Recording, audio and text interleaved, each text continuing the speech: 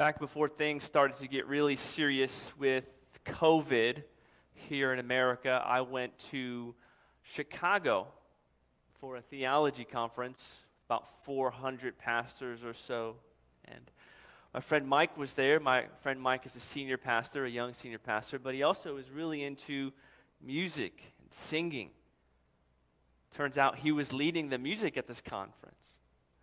And I approached him as soon as I got there, went by myself, freezing weather, February time.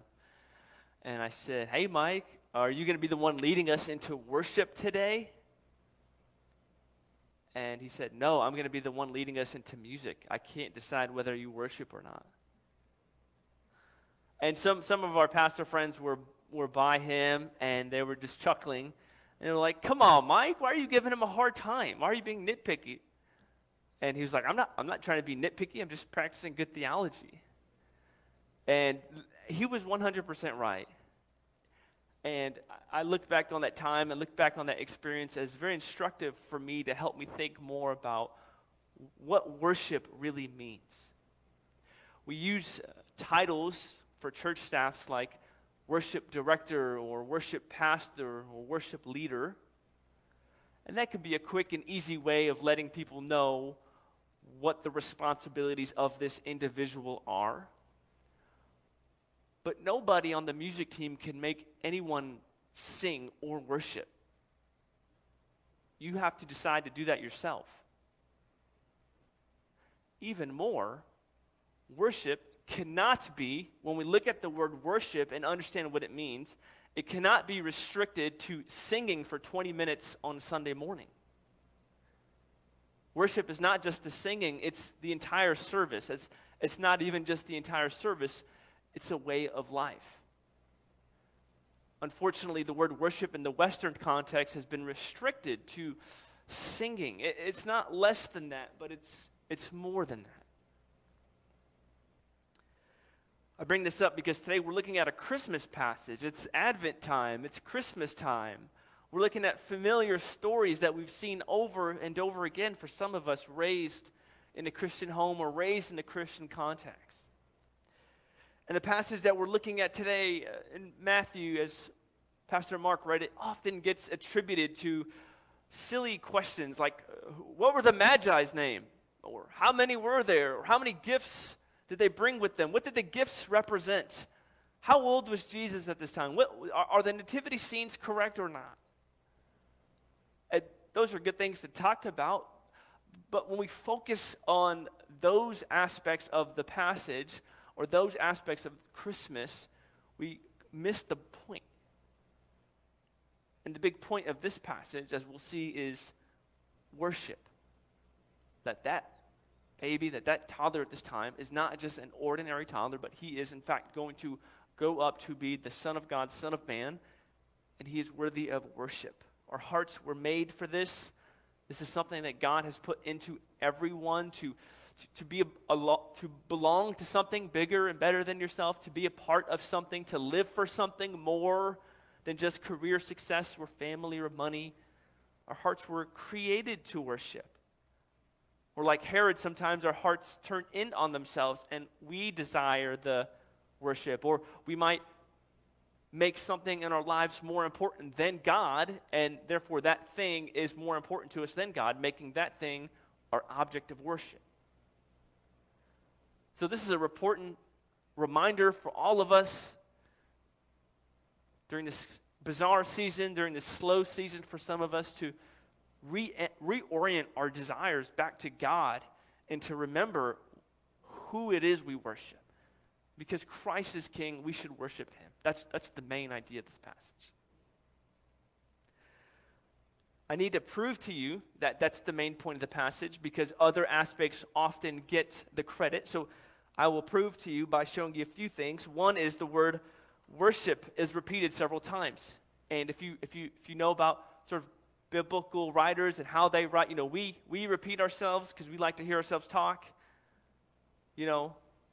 Biblical writers, inspired by the Holy Spirit, every single word is there because God wanted it to be there. And so sometimes repetition and literary sort of reading, literature stuff in the Bible is meant to make a point. And one of the big points is the word worship is repeated 3 times. Verse 2, where is he who has been born king of the Jews? For we saw his star when it rose and have come to, here's our word, worship him. Verse 8, and he sent them to Bethlehem, saying, go and search diligently for the child, and when you have found him, bring me word that I too may come and worship him. Verse 11, and going into the house, they saw the child with Mary his mother, and they fell down and worshiped him. Happens 3 times, just a few verses. Matthew's trying to get our attention. This is about worship. This is about the king who deserves worship. Another hint is the fact that Jesus was born in Bethlehem. It says that in the very first verse. Jesus was born in Bethlehem in Judea. 3 times the Bethlehem is mentioned. If you know your Old Testament well, or at least decently well, if you don't, that's okay. We're all learning together, and we're all on this journey together to grow. I still have a lot more to learn. There's so much I don't know. The more I know, the more I realize how much I don't know. So I'm on this journey with you, learning every day, trying to grow my knowledge of God and the Bible. And one of the things you'll see in the Old Testament is that many of the kings were from Bethlehem. Many of them. And they were kings, and they had ministries. And yet, all of them failed mightily in some way, or at least most of them did. And their ministries were meant in part to point to a better king to come later. And that one was Jesus. So Jesus born in Bethlehem was revealing that he was the king, but not only that he's God, not only that he's king, but also to fulfill Scripture. I read the verse to start our service today from Micah. It says that Jesus would be born in Bethlehem. He couldn't have been born anywhere. He had to have been born in Bethlehem because there was a prophecy that predicted he would. So a prophecy is like a prediction that comes true. There's a lot of them in the Old Testament. Old Testament full of promises. New Testament, the fulfillment to those promises. And one promise, hundreds and hundreds of years before Jesus was to be born, it says this, and you, O Bethlehem, and the land of Judah, are by no means least among the rulers of Judah, for from you shall come a ruler who will shepherd my people Israel. Saying, in the hundreds of years from now, there's going to be someone who comes that's God, that's the Christ, that points to all this. And what do you know? Here in Matthew, it happens. There are many of these prophecies in the Old Testament that come true, and if you look at them, it builds your faith because you realize that the Bible has 0 errors and it's historically accurate. So what we're starting to see quick in the passage is that Matthew is showing us that it's not about the presidents, it's not about the Magi, so to speak, it's about Christ and the fact that he is worthy of worship. But quickly into our passage, we do see these wise men. Wise men from the east came to Jerusalem saying, where is he who has been born king of the Jews? For we saw a star and we've come to worship him. Wise men, Magi, same people. Some people prefer wise men, some people prefer Magi. It's different names for the same people. And the word Magi comes from the word magic, but at this point it has flexibility in meaning. They were the kind of people that were really into astrology, like planets, sun, stars. They were really into dream interpretations, sacred writings. There were people who were into the planets. They pursued magic, and somehow many of them didn't have Christian faith. Okay, so many of them were quote-unquote pagan or not a believer in the God of the Bible, right? But through their sort of their calculations, they concluded that a royal birth had taken place. It says that a star led them. And tradition has it that there were 3 wise men. Doesn't say that anywhere in the Bible. We don't know how many wise men there were. They likely traveled with many, many people. People say that, well, there was 3 gifts, but it says gifts plural, but 3 gifts are mentioned. There could have been way more than 3 gifts. So we don't know how many gifts. We don't know how many people.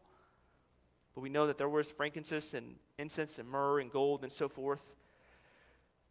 And once the Magi finally get to the home, jumping ahead a little bit in the passage, they see Jesus and they fall down and they worship him.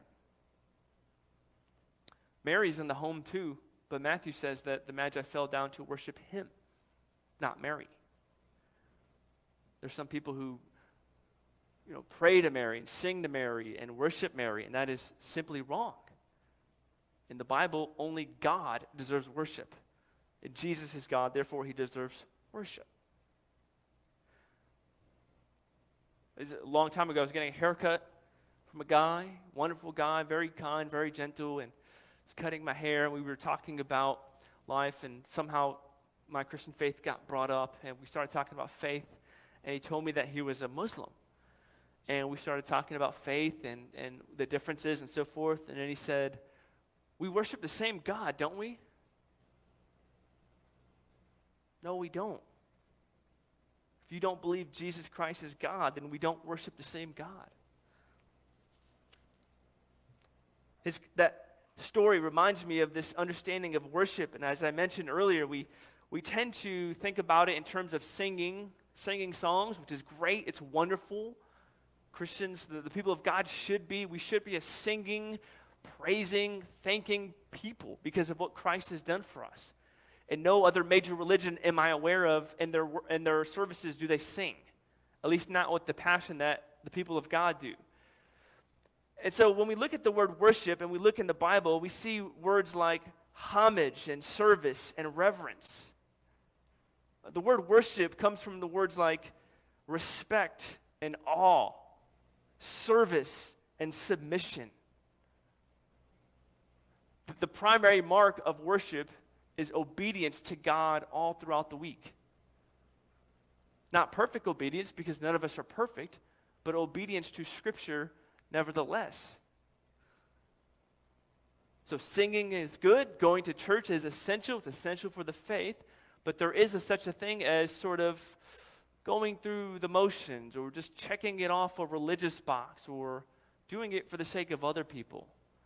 That is not true Christian worship. True Christian worship is not less than the church, but it's a all throughout the week thing of looking at every aspect of your life, your talents, your treasures, as Gary talked about last week, your stewardship. Just looking at all of your life and saying, what does the Bible say about this, and how can I obey God? That's what worship looks like. It's obeying God. Paul talks about this in the book of Corinthians, where he writes to the Corinth church, and there was a lot of issues in the church. And then he sums it up with one verse. He says, 1 Corinthians chapter 10, verse 31, he says, "Whether you eat or drink, or whatever you do, do all to the glory of God." This is showing that even little things like eating and drinking or whatever you do, everything, doing all to the glory of God. Glory comes from a word that means weightiness, whatever the thing that you give most weight to in your life, the thing that you love the most, that's what you worship.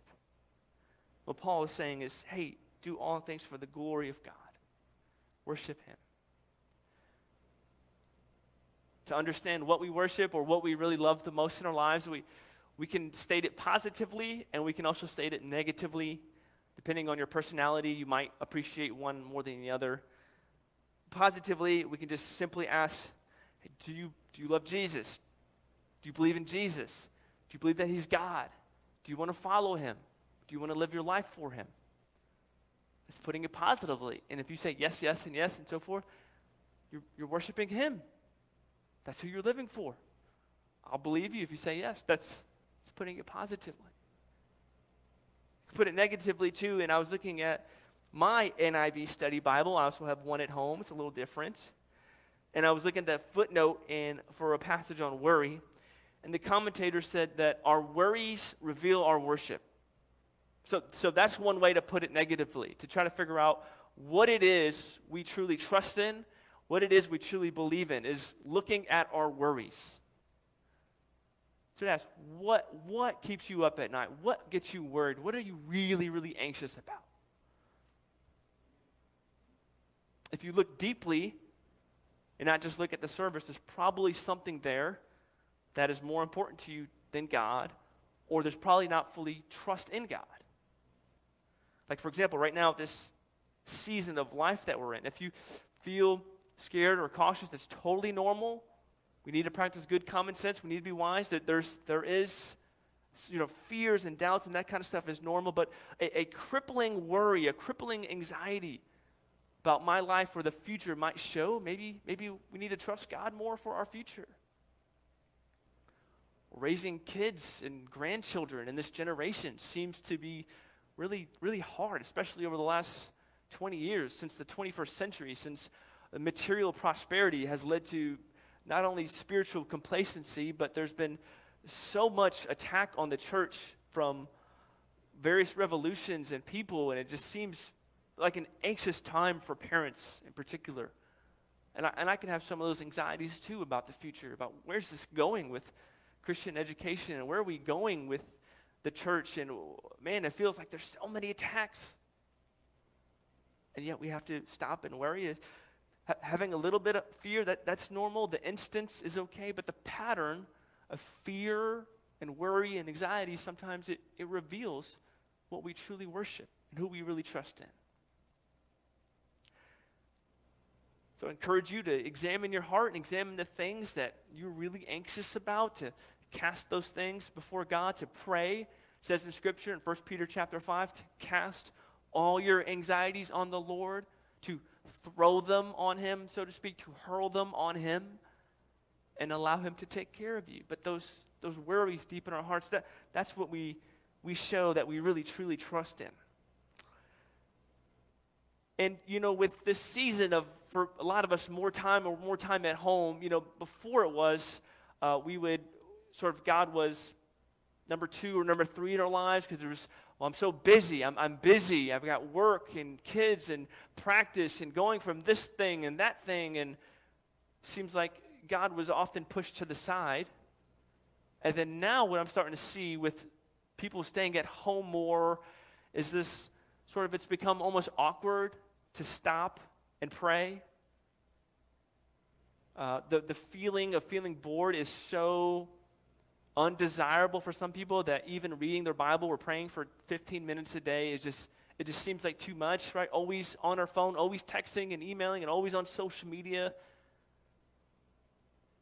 Surely I'm not God, so I don't know what His plan is with everything going on with this COVID season, but surely part of it is to slow people down, to help people to draw near to Him, and He will draw near to you. To remember that our lives are supposed to be about worshiping Him. So just want to encourage you throughout the month of December, through this Advent season, with more time on your hands, to not waste the season. Focus has become the new superpower of the 21st century. To not let distractions, to embrace the sort of stillness, and to be with God, to spend time with Him. How else are you going to be able to worship Him correctly throughout the week if you neglect to be with Him? We need His help. We need His power. We need His grace. And He reveals Himself and He strengthens us through the Word and prayer. So let me just encourage you this Advent season for the rest of the year to figure out a way to draw near to God, and He will draw near to you. The Magi in this passage, they came to worship Jesus, but there was one who didn't, and that was King Herod. King Herod is in this passage, and he was the leader. He was a very gifted man. He built many buildings, theaters, cities, palaces, fortresses. Politically, he was the man. He was wealthy. He called the shots. He snapped his fingers. People did things. But towards the end of his life, he became very wicked and actually had some of his family members murdered. He was very all about himself and his own power. And when he found out that Jesus was going to be born, he says that he was very troubled. And not just him, all of his posse, all the people that he had appointed, because he knew that the religious and political landscape at this time was very corrupt. And he knew that Christ being born could hurt his power and mess with him in some way. So it really bothered him when he heard about the Christ being born. And he started talking to the Magi and saying, hey, when figure out where he was, where he is, so I can go worship him as well. When he said that, he was lying. Because later we know that Herod had all the children under 2 killed. He was not trying to worship Jesus. And miraculously, in God's power, Herod did not send an escort with the Magi. He could have easily done that, but he didn't. Can only believe that it was God's intervention to protect Jesus. So in addition to worship being repeated a couple of times in this passage, and the mention of Bethlehem, the country of Bethlehem, where the kings are from, another thing that Matthew is trying to do in this passage to show us that Jesus is the one who's worthy of worship, the king, is to show a contrast between an unqualified, incompetent king versus a competent king in the Lord Jesus. Herod didn't know his Old Testament Bible well. Jesus did and often quoted it from memory. Herod was a ruthless ruler who viewed others as a threat. Jesus is gentle and meek and loves children and accepts people where they are and wants to help them flourish. Herod had family members and many people murdered. Jesus never murdered and never had an unrighteous thought towards anyone, but instead he himself gave himself up to sinful people so that he could die on the cross in our place for our sins and rise from the dead. That anyone who would look to God and believe in God and put their faith in God, they can have all their sins forgiven forever, past, present, and future sins, and have a right relationship with God. One of the things that Matthew's doing is showing a contrast that Jesus is the true king and Herod is a false king. Jesus is a true king who's going to shepherd his people well. And even today, now, sitting on his throne, ruling and reigning, and people call to him, and he helps his people. Herod was very scared of his power, and power is actually a good thing. We tend to think of power as a bad thing, but in his book, Playing God, Redeeming the Gift of Power, Andy Crouch mentions that power is one of those words that has got a bad reputation now. We think of political leaders or religious leaders or business owners or principals or whoever who lord their authority over people and micromanage and make people feel bad. And certainly that's a bad representation of power. But actually power is a good thing. And essentially it's just influence. The purpose of power is to help people under your authority flourish. Right, so we're under Christ's authority, and he wants us to flourish. And so biblically speaking, if you're a parent, a grandparent, a teacher, if you have a business and people work for you, pastors, companies, owners of companies, you have power. You have influence. Coaches, teachers, I mean, the things you say, I still remember things that my 4th grade teacher said to me. Good, it was good. It was very encouraging. It built me up. I still remember things my football coaches said to me. Some good, some bad. If you're a coach, football coaches don't spoil anybody. Everyone gets yelled at, and most people get cussed out at some point. That's just the reality of playing football, okay? Pastors, good youth group leaders, been very helpful, very formative, especially at young ages. If you have power and influence over people, you do have to put your foot down sometimes, right? Not being a pushover, not letting people walk all over you, right? That doesn't help people flourish. But going the other side too and walking all over people, that doesn't help people flourish either. We have to avoid both contrasts and have standards, but be gracious and help people flourish. So let me just encourage you with whatever influence you have as a parent, as a teacher, as a coach, to consider your leadership and say, how could I help people around me flourish and grow? That's the point of leadership. That's the thing that Herod did not do at all. He was the opposite of that. And so throughout this time, throughout the history of Israel, all throughout the Old Testament, and between the Old Testament and the New Testament, there was about 400-year gap. There was all these bad kings and bad rulers and bad bosses and bad leaders, and the people of God were being hurt and beat up and taken advantage of, crying out to God, like, when are you going to fix this? When is this going to get better? How many years are we going to have to live like this? Finally, it's come to where The Christ has been born.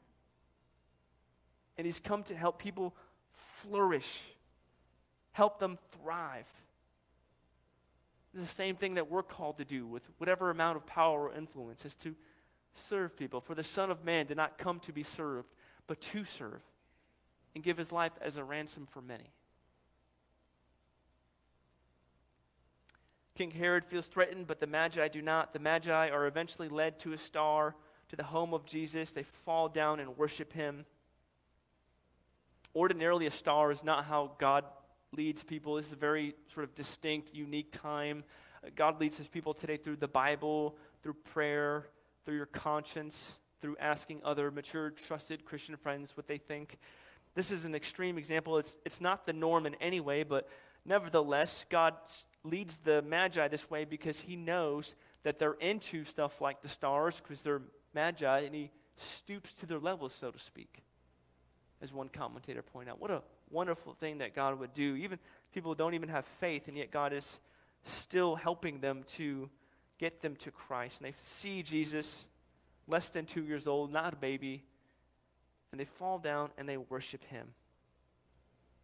Of course, it's appropriate that the Magi fall down and worship Jesus, even though they didn't understand it. At this point, the gospel, the good news of Jesus, has only gone to Jewish people. Gentiles have not been grafted in. A Gentile is anyone who isn't Jewish. So the Magi are Gentiles, and this is sort of a picture of foreshadowing what's going to happen later throughout the Bible, where the gospel goes to people who aren't just Jewish. Now, anyone can have in on the salvation and know God. Black or white, rich or poor, left or right, anybody, no matter what sins you've committed, you can be in on this. You can get into the people of God and to live for what God created you to do, which is to live for God and know him. So the Magi, these Gentiles, falling down and worshiping is a picture to all the people of God later, every person appropriately worshiping him. It's a picture of the gospel going forward to new people. And that is the thing that we celebrate most for Christmas. I enjoy eggnog. Some people do, some people don't. I like it.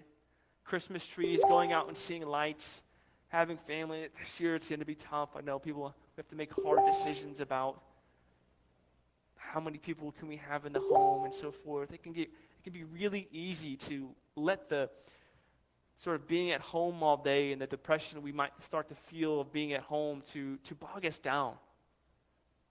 But I just want to encourage us to look to Christ this December, this Advent, to remember him, to draw near to him. He's the most important thing about this season. We think of babies or toddlers. You know, if you buy a toddler a present and they sort of wrap the paper and unwrap the paper and open the present, and they seem to be more concerned about the wrapping paper than the present sometimes.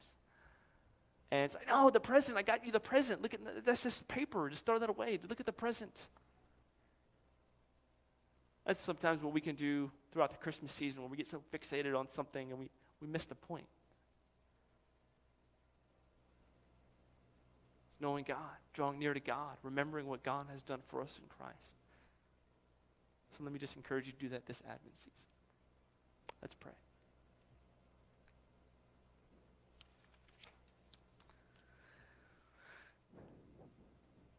Lord, we just want to draw near to you, and we ask that you would draw near to us. Lord, I know I've been feeling bogged down with staying at home, and I know many of us feel that way. We are feeling just not ourselves. Maybe there's some depression that's real. Maybe there's some melancholy. There's some fatigue. And Lord, we many of us are feeling that. And Lord, I just want to pray for help, for strength. And I just pray that you would help us to draw near to you this December. There's a lot of things wrong with the world, but there's nothing wrong with you. A lot of things have changed, but we know the Bible hasn't changed at all. And we don't always understand why you allow or even send a lot of these hard things that we face. But we know that your character is good, God. So Lord, I pray, renew our love today, this morning, this month, for those of us who have pushed you aside. Help us to draw near to you and to put you first place in our lives again. In Jesus' name I pray. Amen.